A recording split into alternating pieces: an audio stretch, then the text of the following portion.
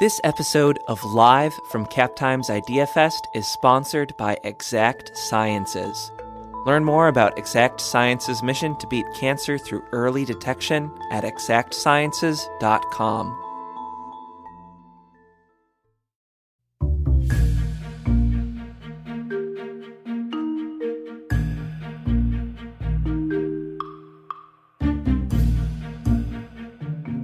Hello, and welcome to Live from CapTimes Idea Fest. I'm Eric Lawrenson. Over the course of the coming weeks, we're going to be bringing you recordings from the second annual CapTimes Idea Fest, a two-day event on the University of Wisconsin-Madison campus full of smart conversations about politics, community, and culture. Today, we bring you a conversation with Charles Franklin, the director of the Marquette Law School poll. The Marquette poll has earned a sterling reputation among journalists and political operatives as a reliable measure of what Wisconsinites think of elected officials, political candidates, and issues of the day. In his talk with WKOW Capitol Bureau Chief Emily Fannin at the Idea Fest, Franklin takes a deep dive into the numbers, going into rich detail about the findings from the latest poll. We'll start with Franklin's take on where things stand with the midterm elections.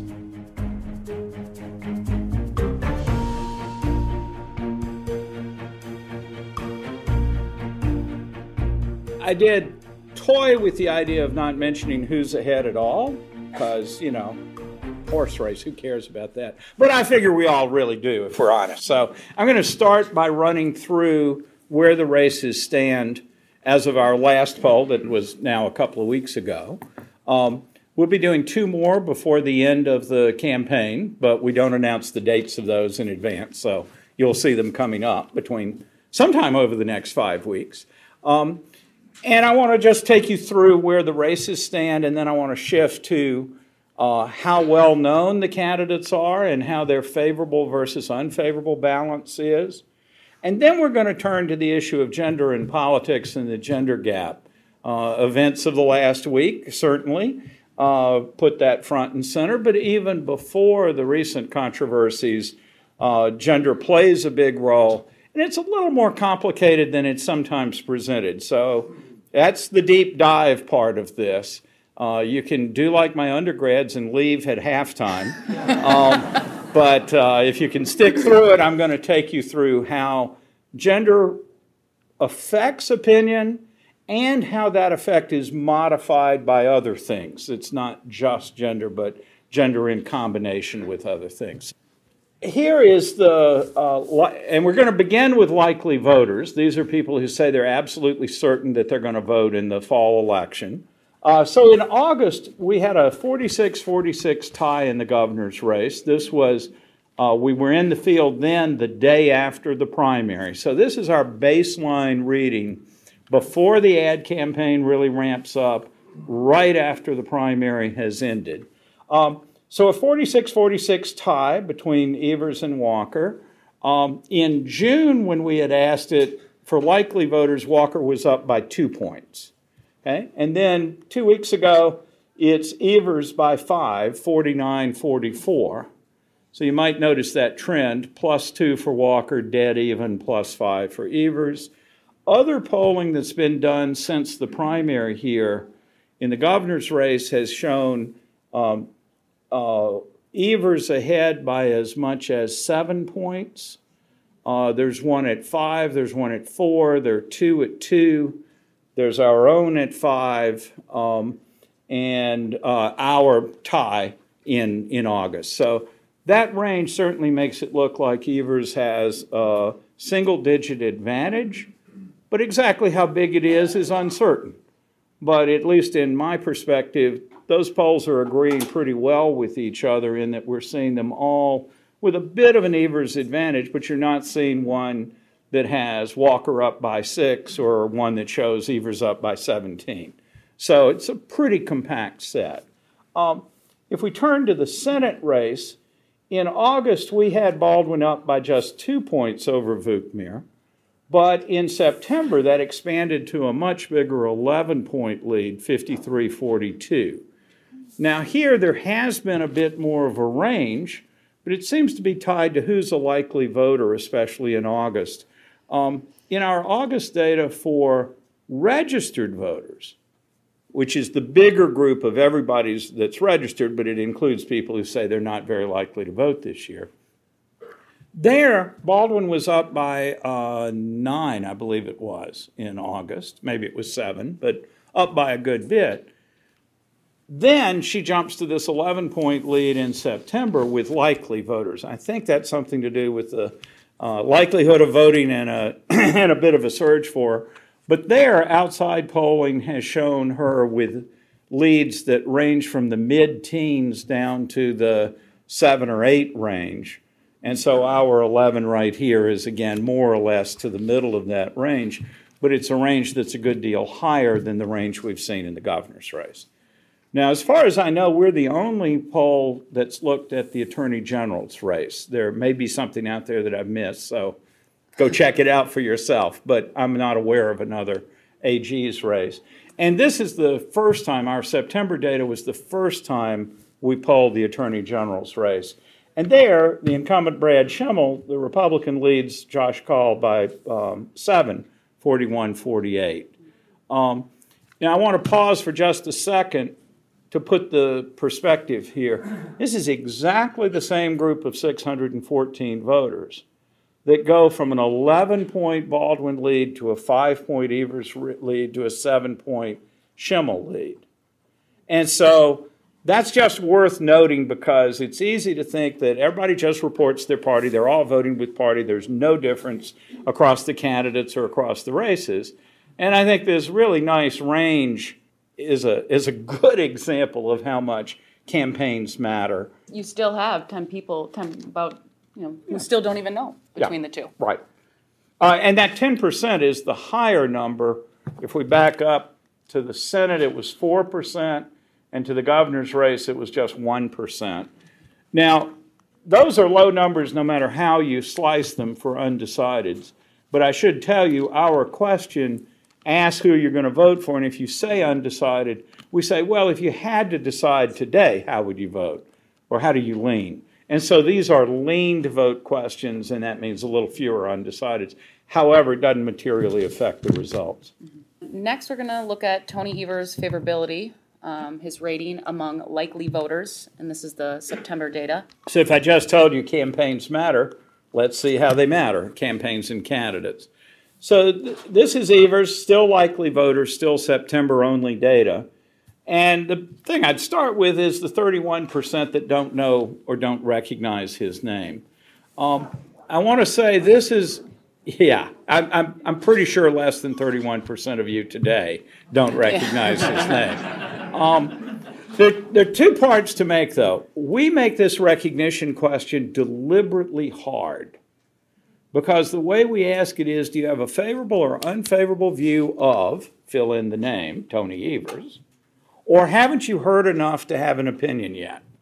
Okay? We don't tell you Tony Evers, school superintendent, or Tony Evers, Democratic candidate for governor, because we want to know whether you spontaneously know that name. Later, when we ask the vote, we give that sort of information.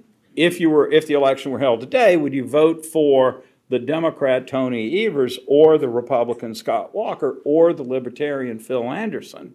So we're giving you names and parties. So that's why the vote share can be a good deal higher for somebody that otherwise has very low name recognition. Now, Evers started this spring at over 60% don't know, haven't heard enough. So this number has come down considerably over time, and this is a common pattern. Tammy Baldwin in 2012, having been in the House for a long time, started with over 55% don't know. And that came down into the teens by election day, low teens actually. So this is not unusual, but it does put in perspective that Evers is still not the household name that he may be in your household. You might be surprised. Some people might not know their governor either, so right. We'll get to that. Exactly. So if we look at Leah Vukmir, I'm looking at the non-incumbents to start with here, how it goes this way. 36% don't recognize her name, whereas Evers was net positive by 11 points, Lukemire is net negative in this sample by 12 points. So, and a little bit higher non-recognition rate. Also one that's been coming down considerably from the 70s in the spring. But Walker, 2% haven't heard of him. Some people I'm don't not know. sure who Some those people are. I mean, Exactly. they might not know. They might God be bless less informed, perhaps. But you can also see his favorability is a little upside down right now. Over the course of his term in office, he was underwater in favorability and job approval. The two track very closely with one another. So he was underwater during Act 10 in 2011. He was down into the lowest was, I believe, a 36% approval in just one poll. But he was mostly in the high 30s, low 40s during 2011 at the height of Act 10. And then in the fall of 11, and especially in the spring during the recall campaign, that net favorability or approval moved up to the point of parity, where he was equal in approval and disapproval. And then it fluctuated a bit and ended up with him a little bit more approved than disapproved, like 49 to 45 or 6. So not a big difference, but a little more net positive. Then, of course, he wins the recall. And then from there through the 2014 election, maintains net approval by that same roughly 49% or so average to about a 44% disapproval. That was very stable.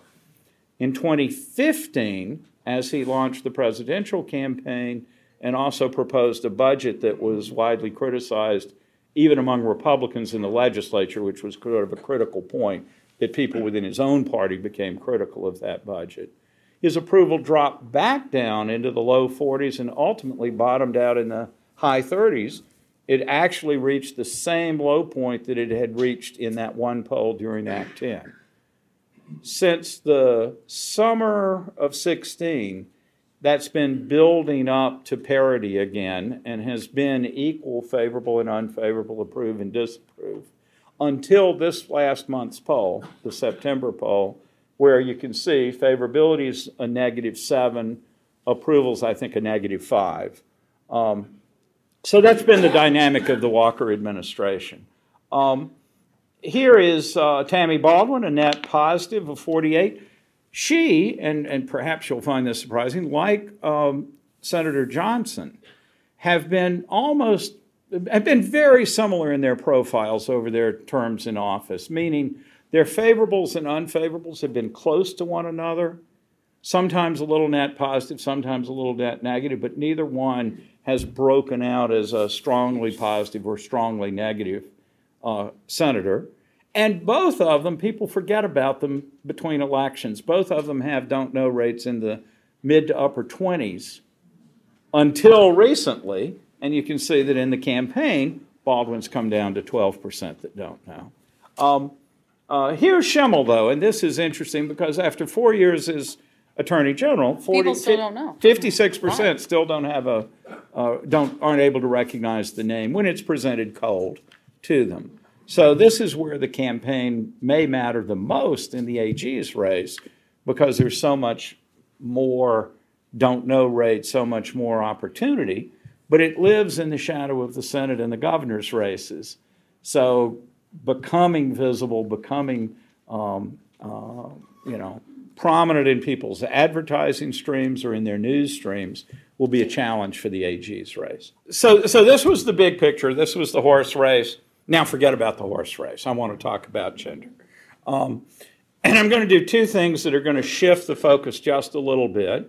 I want you to be fully aware of them. I'm going to start combining the September and August data so I have more cases to work with. So when I'm comparing men and women, I've got the maximum number of cases. That means, and I'm also switching to registered voters, everybody. Because the focus here is not on who's ahead. The focus here is on how do men and women differ in their preferences, okay? So everything from here on out is not trying to predict what the vote will be. You've just seen all of that stuff, and we've got 5 weeks to go in the campaign anyway. Things could 38 change. days, but who's 38 counting, right? days, but who's counting? How many shows have you got to do between now and I got a lot. Got a lot of time to fill. From here on out, what I want to focus on is gender and other things that affect gender differences. You hear a lot of loose talk about the gender gap, and I'm probably guilty of that as well. We just compare men and women, and we let it go at that. And at some level, that's okay. But I hope the other things I'm going to show you will tell you there's a little more complicated set of stuff going on here. There's a huge caveat here. Our data, except for one night, were all collected before Dr. Ford's allegations came out. And so it's the next poll that's going to be the comparison to this baseline. So you can see what differences there were before that really blew up. And then the next poll we'll be able to do a deep dive in how it looks after all that news. So here's your simplest cut at gender gap. Men are going 39 to 49 plus 10 for Walker. Women are going 51-41 plus 10 for Evers. So I'll also say you'll often see this reported in different ways. You could say that there's a 39 to 51 difference here, a 12-point gender gap, right? Or you could say men are plus 10 Republican and women are plus 10 Democrat, so it's a 20-point difference. The numbers are exactly the same, right? And so you will see people talk about the gender gap, and sometimes it'll seem like it's an enormous number because they're talking about this difference of two differences. And sometimes they'll do it by just looking at the Democratic vote or the Republican vote for men and women, but those two numbers don't have to be the same thing. So, and usually folks won't really tell you what they're doing anyways, but I just got to point that out. So this is a pretty significant difference. Remember, it's combining two polls, one of which was close to tied and one of which was a pretty substantial Evers margin. So, again, I'm telling you, this is not predictive of where we are today, but it's a pretty significant gap. This next one is pretty interesting. It's breaking down gender and also college education or not. Yeah. Is this the first time you did something like this? I presented it in September. I've tweeted about it before, but we've never included it in a presentation before. This is something that's been written a good bit about, especially by Ron Brownstein, who's a LA Times, or long time ago LA Times, now a CNN reporter. But I think, and Atlantic Monthly, he writes a lot for the Atlantic. One of the best quantitative journalists in the national scene. And he's been pushing this point quite a bit. I jokingly call this my Brownstein graph, because it's the thing that he's obsessed by. But it is a good reason to be obsessed by it. It arises in large part because of the Trump vote phenomena and the question of how did society stratify in the 2016 election and now with favorability and approval of the president. But what it does is it splits out white voters by both sex and education. What Brownstein has pointed out is that to a degree bigger than it was in the past, education has become an important predictor of presidential vote. As recently as 2012, the education effect was fairly modest, that lower education voters were fairly Democratic, higher education voters were somewhat Republican. There was a bit of a relationship. But the Pew Center, which is one of the best national pollsters, has gone back and looked at this from the 90s to the present, and education has modest effects in the 90s and the early 2000s.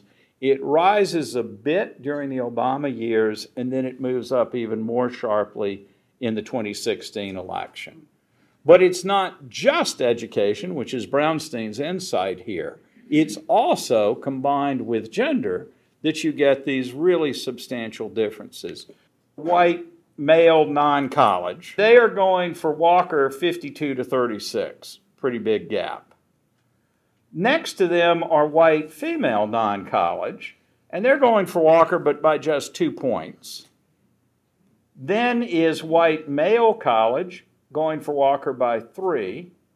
And then finally, white female college, going for Evers 58 to 37. A bigger gap here than you saw for the white male non-college over there. Okay? Non-college women and college men, often, but not always, as you'll see, are pretty close to evenly balanced. But the white non-college males are pretty strongly Republican, and the white women college grads are quite strongly Democratic. And that's the simple point of all of this, that the gap between men and women is pretty big, but the gap between non-college men and college women is truly enormous. And that's part of what has grown over this period, over the last, let's just call it the last 12 years for ease. Another thing that has been a part of the gender gap is marital status. And, that's certainly a social institution that you might expect would have some differences. It, in the past, has looked pretty strong as a range from married men, 38 to 52 for Walker. Married women, Evers actually, 49-44. Men who are not married, 41-44, even balance. And not married women, heavily for Evers, 54-36.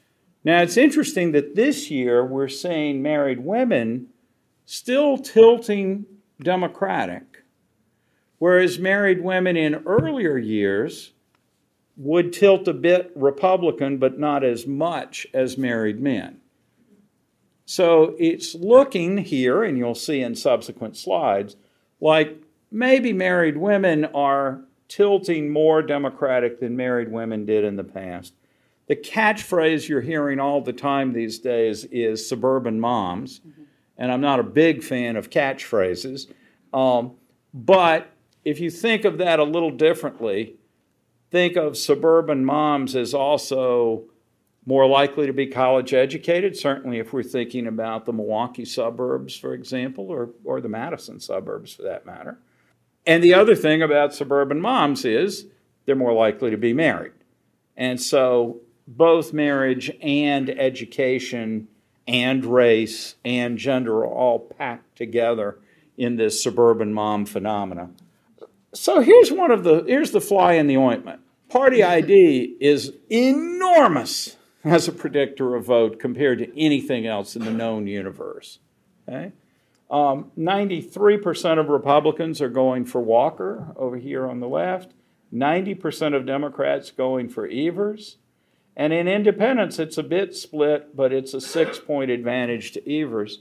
That's actually a 20-point advantage to Evers in the September data alone.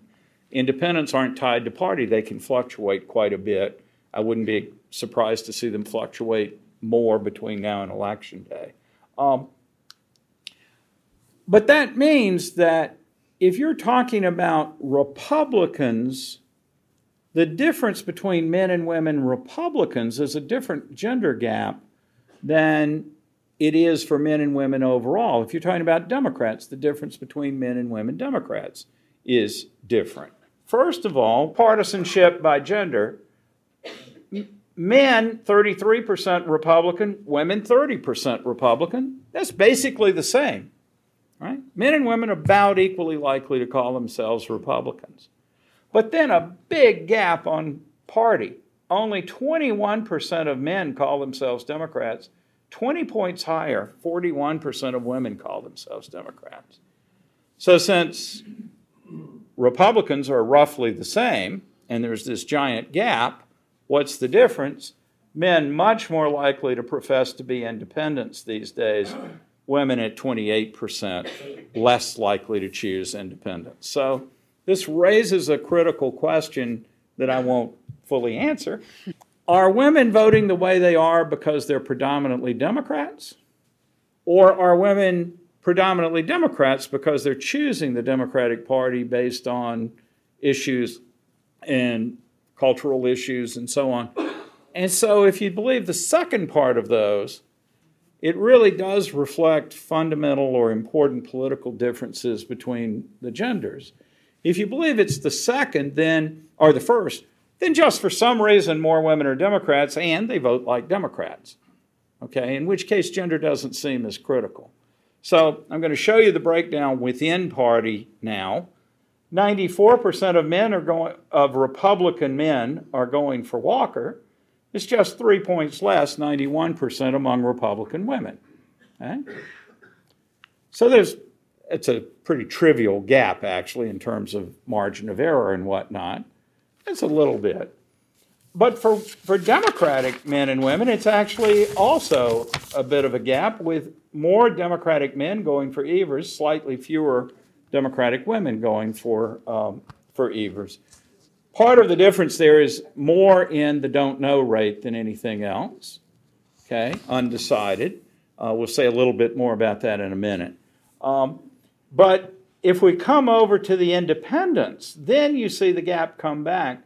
40% of independent men for Evers, 49, back to about a 9-point gap, not quite 10, but a substantial gap there. The Walker vote, though, is actually about the same.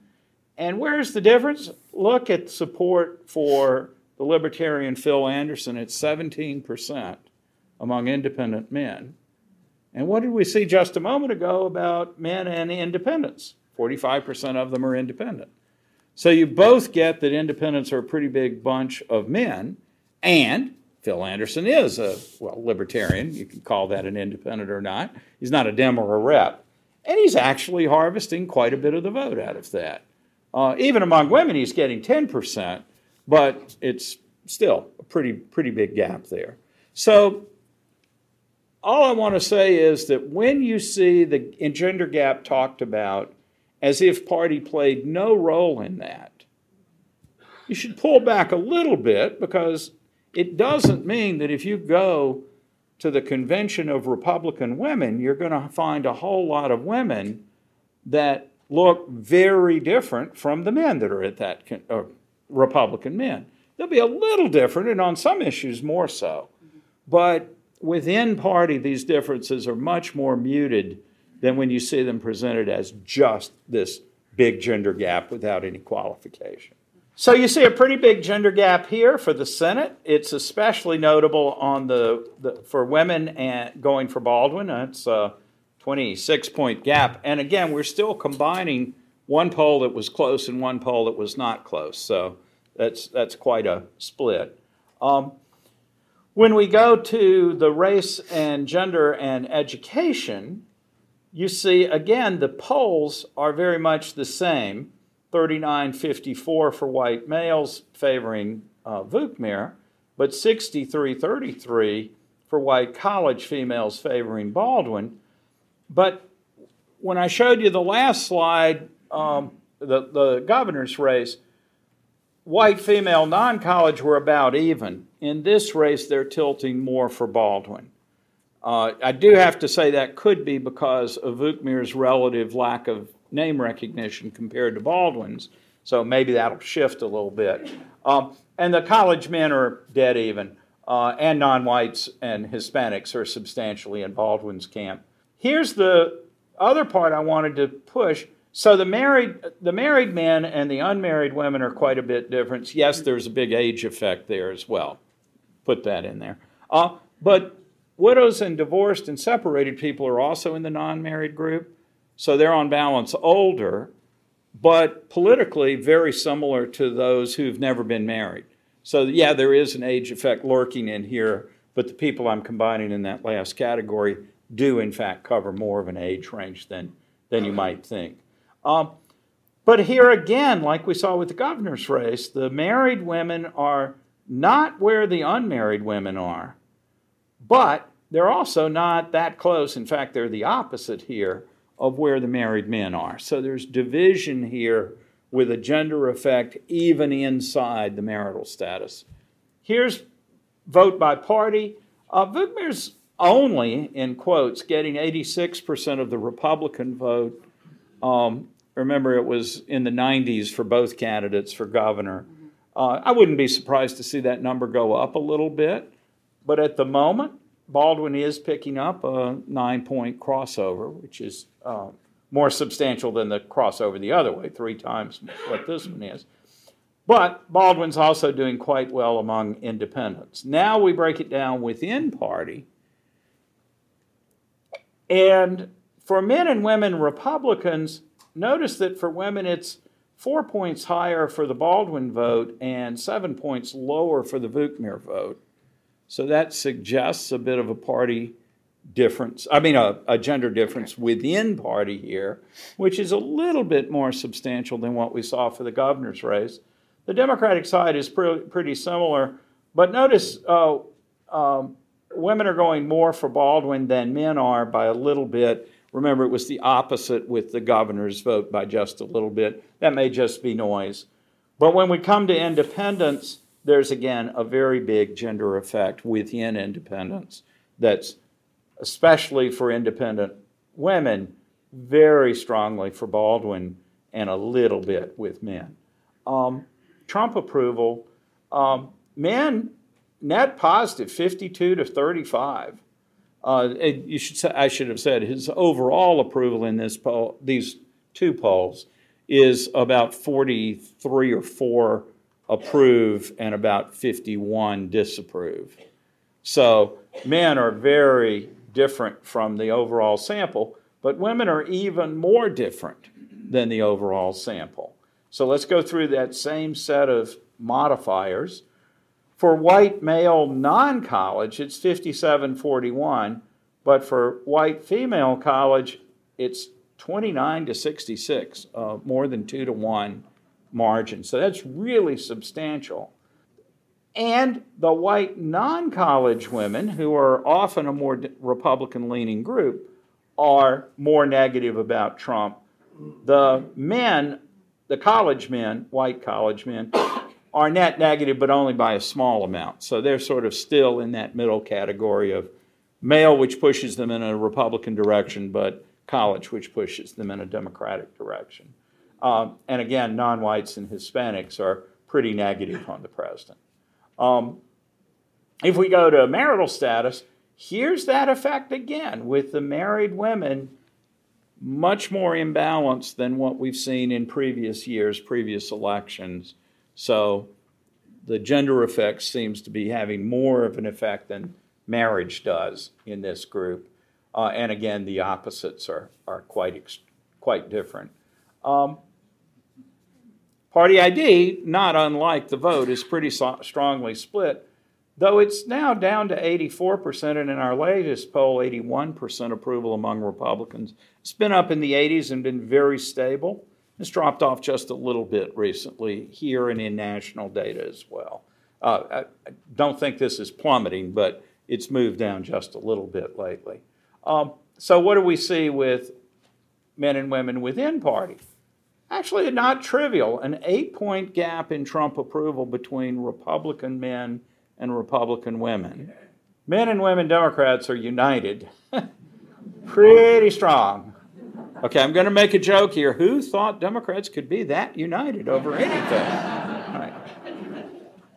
And then when we get out here to independents, independent men are dead evenly split on Trump, but the women are very negative about him. So you've got 2 groups, Republicans where it's a modest effect, but it's one where women are more negative to Trump, and independent women where it's an enormous effect of antipathy to Trump. All right, we are going to jump to the opinion. We're going to skip through how men and female feel about property taxes, what's more important in education. We're going to jump to Kavanaugh. And just remember, this was taken before all these allegations came out, but it just gives you an interesting perspective of how people were feeling even before the nation's attention caught the hearing. Yeah. You can basically see the punchline. Women are more pro K-12 spending, but men, a majority of men, prefer more spending for K-12 rather than further property tax cuts. We asked about Kavanaugh in July sorry? July, right? Yeah. Started in July. Yeah, no, that's correct. We asked about it in July, right after he'd been nominated. And we asked about it again in September. the August survey was crowded with all the horse race stuff, so that's why he wasn't in there in August. And I think I can tell you that we'll probably ask about him again. Maybe. I don't know. People care. I mean, maybe not. Not newsworthy, right? Maybe. So I just got to stress for the last time, this is before the news broke. There was one night while it was breaking, but that's not enough to shift the percentages much here. The big thing I want to push here actually is, so Kavanaugh, well, I said that wrong. So with men, you have a net positive to Kavanaugh, but a pretty substantial 35 don't know.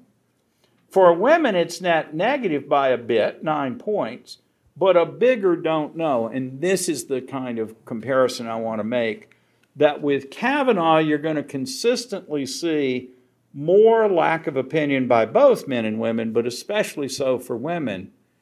And it's going to be fascinating to see in the next poll how much that formation of opinion takes place, and as well as the change in the balance. And the interesting of not heard about him. Absolutely. I would hope Absolutely. more people would know his name after this week, but you don't know. Also, F44 might jump down a little bit. This is important. Unlike our usual recognition question, with Kavanaugh, we actually said, do you have a favorable or unfavorable view of Brett Kavanaugh, who has been nominated to the Supreme Court? Right? Because first of all, I thought his name was probably so unfamiliar in July that I needed to give that cue. But I also wanted people to evaluate him in light of that nomination. So that is a difference in the way we ask this question. Still, almost half of women across these two samples withheld judgment about him, said they hadn't heard enough to have an opinion. When we look at the education effect, on the one hand, you can see that white male non-college are disproportionately pro-Kavanaugh, but now white female non-college are evenly divided. Remember in most of the slides I've been showing you, they were more clearly pro-democratic? Well, here they're evenly split, but with 48% not holding an opinion. The white college males are evenly split across all three categories. And the college women are quite negative by 22 points, but still with a 32% haven't heard enough rating. When we go, and for non-whites and Hispanics, there's also a big 51% haven't heard enough. When we go to marital status, again, remember this group of married females has been leaning Democratic. It is still leaning a little bit against Kavanaugh, but when you've got 42% undecided, it's the undecided that's driving this more than anything else. Not married men, evenly split and a lot undecided. Married females, a 9-point net negative, but the highest undecided rate of all. So this is a pattern you're seeing in every one of these tables. When we look at it by party ID, it's actually sort of surprising. Look at the don't know by Republicans, by Democrats, and by independents. You might have thought Republicans would immediately know a Republican nominee to the court, or a nominee by a Republican president to the court. So I was a little surprised that it turns out almost no real party difference in familiarity. Again, then, who knows now? There's a deep divide in favorable or unfavorable by party, as you would expect. But still, with over a third in every group saying they don't know enough, and the independents on net being just a little bit positively disposed to the nomination. Within party, now here's the real rub. So first of all, women are considerably less approving, less favorable to him among Republicans. But most of that gap is coming from the difference in don't know. There's 3-point difference in the unfavorable, but 8-point difference in the don't know rate. So it's not that he's unfavorable because they don't like him. It's unfavorable because they haven't made up their minds about him. On the Democratic side, we see the same thing. He's net negative, but women are less likely to express an opinion about him. When we look at independents, women are much more likely to not express an opinion about him. So this is a case where the differences in the gender gap are really being affected by how opinionated people are, how willing they are to express an opinion about this, and that's where we get those pretty big differences. I want to sum that up just a moment. There have been really interesting studies of political knowledge, and this goes to the idea that men, and especially boy students in classes, are unaware of how ignorant they are and how willing they are to express that ignorance.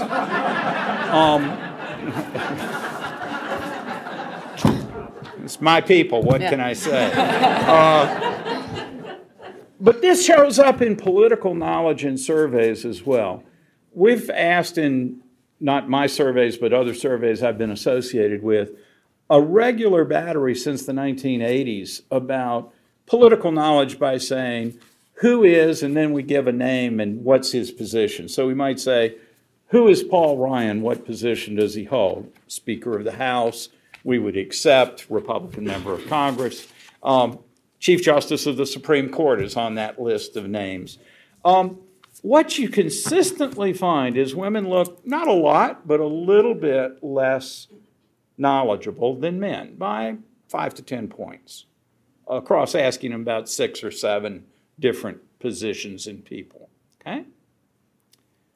But if you force people to answer, you say, if they say, I don't know who that is, you say, well, what's your best guess? All the difference disappears. So it seems that whether you want to blame the guys for being too willing to say something when they're not sure about it, or think that women are a little more reluctant to express an opinion they're not completely certain about. But when you push, you get no knowledge differences between the sexes at all. There's also a side version of that. Women are a little less likely than men to say that they're absolutely certain they'll vote this fall. But by all the data, they're a bit more likely to actually vote.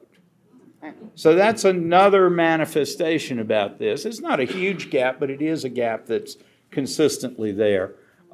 So part of what we're seeing, especially with the Kavanaugh effect, may be this is a newcomer to the political scene. People are uncertain of details about him. There may be a little bit of an effect there. We have a lot of questions about your poll in general. Mm-hmm. How is it conducted? Sure. How many people? Landlines, cell phones. Great. What if someone doesn't answer? And how do you reach millennials? Sure. Many, when I see a I don't number, care about millennials. I want them to go away. When I see a number... Get off my lawn!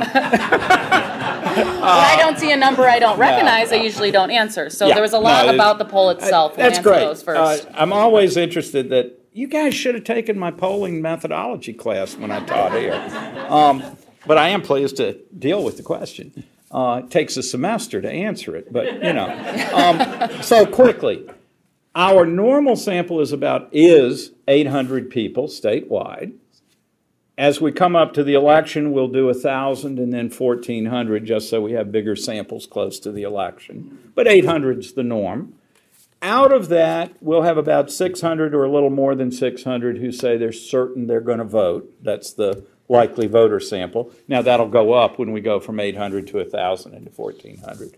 Typically, that gives us a margin of error of about 4% on the all registered voters and something close to 4.5% for likely voters.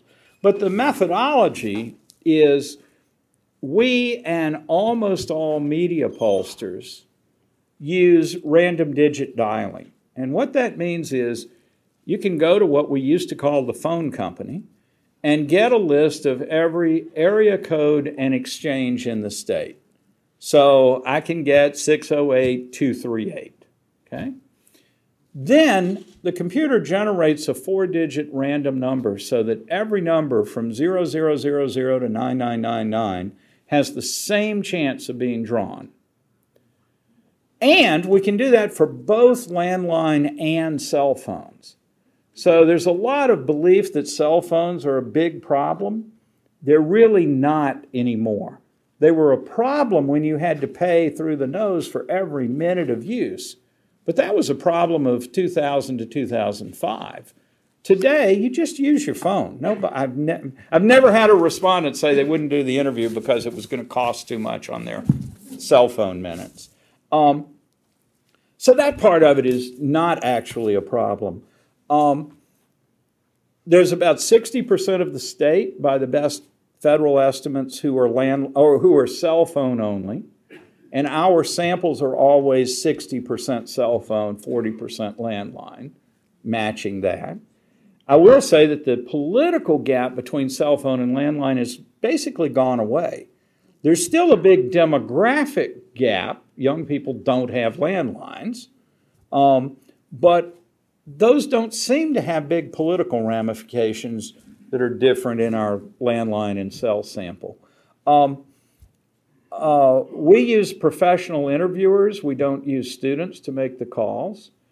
So that's got a lot of institutional value to it because these folks do it for their day job, and there's a facility that's highly computerized to monitor calls, place calls, and all that sort of stuff. Now, the biggest problem we have is simply people don't pick up. Okay? I'm sure that you will not. About 85 to 90% of calls are never picked up. Even though we will call back a number up to 6 times over 4 days of interviewing or 5 days of interviewing. At the 4th, I usually pick up. Yeah, well, but you'd be surprised. This is why we call back.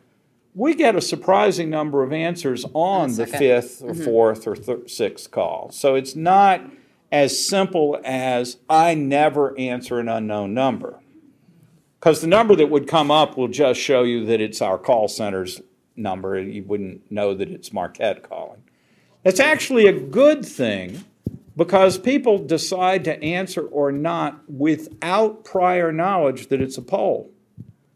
I would rather a smaller group of people pick up blind to that fact rather than only have people pick up who are so super motivated that they love the idea of doing a poll. So I'll occasionally get people to offer their phone number to me to say, I would love to do your poll. Here's my number. Yeah. I'm sorry, folks, it doesn't work that way. But it also means we may well have called over half of you here because of we're on this next poll will be our 49th statewide poll. So we have dialed a high percentage of phone numbers in the state, mostly without you answering. So you got to pick up every call, and if it's me, do the interview, and if it's not, hang up on them. I don't care. So people were wondering if your polls are online. They are. Yes. I usually just do the lovely Google Marquette University Law School poll. All of the information, all past polls are there. So if this was way over your head or you loved looking at this and you want to compare other times and years, it's all online. And it's a fun time. And the Google will also hopefully get you to the law school's main page and from there to the link to the day of release. We live stream the video for the release at 12:15 to 1:15, normally on Wednesdays, and will be for the next 2. You will also find the web pages that have the past results. It's a live stream. It's very similar to this aspect. I think we'll save this question for last because I think you get asked this a lot. Historically, Wisconsin has been described as an independent state. What is your opinion at this time? I think we're still very much a purple state. I back you up. Tommy Thompson won 4 times for governor. But I think it was only 1 2-year period that he had an all-Republican legislature. You know, sometimes it was the Assembly and sometimes it was the Senate that was the Democratic majority. But we had a long stretch there with what seemed like an undefeatable Republican governor, but with divided state government. You know, it's really exceptional all the way back to the 40s, really, for us to have unified government. But that may be easily forgotten since 2010 where we've had unified government the whole time. And so, I think that is legitimately an indicator that we may have shifted more in a Republican direction than we were before, that unified Republican government has sustained itself through all of these elections. And yes, gerrymandering is part of that. I know that. But you've also had statewide races won by Walker 3 times and Johnson twice and Baldwin once. So, there is a kind of a mixed picture there. Trump winning was certainly a surprise to me and to others. That kind of leads to the next question. I know it's coming, but but the point I actually want to make is to remember that Donald Trump won this state by 7.75 percentage points, 22,000 votes, which is far less than either the Libertarian or the Green Party candidate received, and certainly a lot less than the non-voters in the state. So it is, I think, wrong to think that the state has shifted into either a red state or less reasonably a blue state. I think it's still very competitive. We have seen a little bit of a rise in Republican identification in our polling in the last 2 years, and that seems largely driven by the people I've been talking about, the white, male, non-college graduates, who have gone from being a net +5 Republican to a net +16 Republican since 2012 when our polling began. That's not just a Trump effect, though. It's been rising sort of slowly but steadily over the 6 years that I've been doing the Marquette poll. It may have picked up a little bit in the post-Trump period, but it's not a lot bigger. It's certainly not a difference in kind. It may be just a little bit more prominent. The college women are trending in a Democratic direction, but not nearly to the extent that the men are trending the opposite direction. And the two in between, the non-college women and the college men, are completely flat over the last 6 years. So we're dividing a little bit more. I think the men are pushing it because they moved a little bit more, pushing us in a little bit more of a Republican direction. We need to get to your last question. Yeah, I'll answer this one real quick. Do the parties use your information or do they use their own? How does their polling differ from yours? As a journalist, they actually use a lot of the Marquette University Law School polls as the base poll. There's all these other national polls, NBC Merit polls, that they use a lot. But with so many, this one I think is pretty reliable. A lot of people, as reporters, go to this poll. Most reporters report on every single time this poll comes out. And candidates themselves, depending where they are, either brag about it or are asked about it. You're down, take Vukmir and Baldwin, for example. Vukmir was down 11 points. Just depends. Of course, Baldwin's going to use that in her advantage. But Vukmir, of course, her general response would be, it's just a poll. It's just a snapshot in time. So things can change 38 days away. You never know what's going to happen. So yes, parties do use the polls often in what I see. And last question. Why were the polls so off in 2016 in Wisconsin? And why were the polls wrong about Hillary? I see we're out of time. And I think gonna have to go now. He has asked this so much, even had to ask it in the other room. It's going to be right there on my gravestone. I know it's going to be there. So here's the quick version of it. Yeah. It wasn't a turnout difference where we messed up. First of all, let me say, 34 polls done in the state during the fall, not one of us had Trump ahead. So at least I've got good, miserable company. You can go back. But there's a substantive point. We used a variety of methodologies. Some of those were robocalls, some were online, some were live interview like mine. We filter for likely voters in different ways, but none of us got it right. Now, what that means is there's not a simple methodological switch that if I just had the gumption to flip that would have guaranteed the right result. So, that's a geeky thing, but it's where I live. The second is turnout was actually very good in our estimates. We divided the state into 6 regions.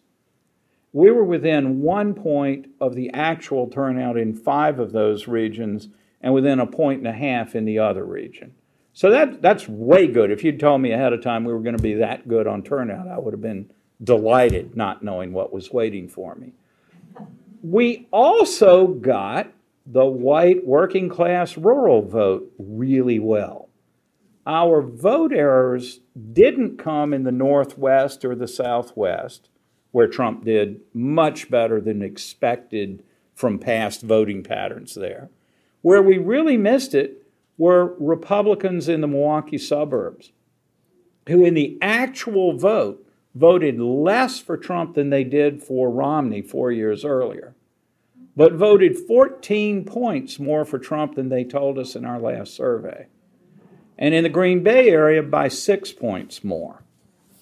I think that the answer there is more about the conflicted feelings of Republican voters in those areas who did not like Trump in our measures, but also didn't like him in the sense that they voted for Cruz in the primary overwhelmingly, and underperformed voting for him for Romney, even though they gave him a solid majority. I think instead the issue was Republicans who were reluctant about Trump were also incredibly negative about Hillary Clinton. And so it wasn't the case that if in 2008, say, you were a Republican and for some reason you weren't that fond of John McCain or you thought it was time for a change or something, you at least considered voting for Obama. And in fact, a fair percentage crossed over to vote for Obama. But in this particular circumstance, it was a really, really small number. I heard from someone in the Democratic campaign that in their sampling, 0% of undecideds in the end broke to Clinton. Mines are not that big. Mine's more like 2/3 to Trump and 75% to Trump in people who disliked both.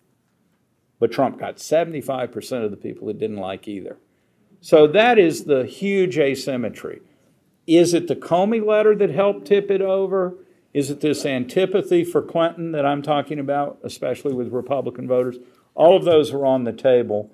But that's the answer, and now I'm really going to have to go. Okay. Thank you for joining us, guys. Thank you so much.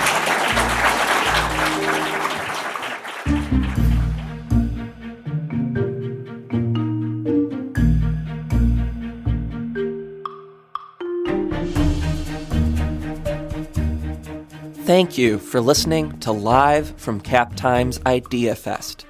You can subscribe to this show on iTunes or anywhere else you find podcasts. If you like it, please give us a rating or a review. We'd appreciate it.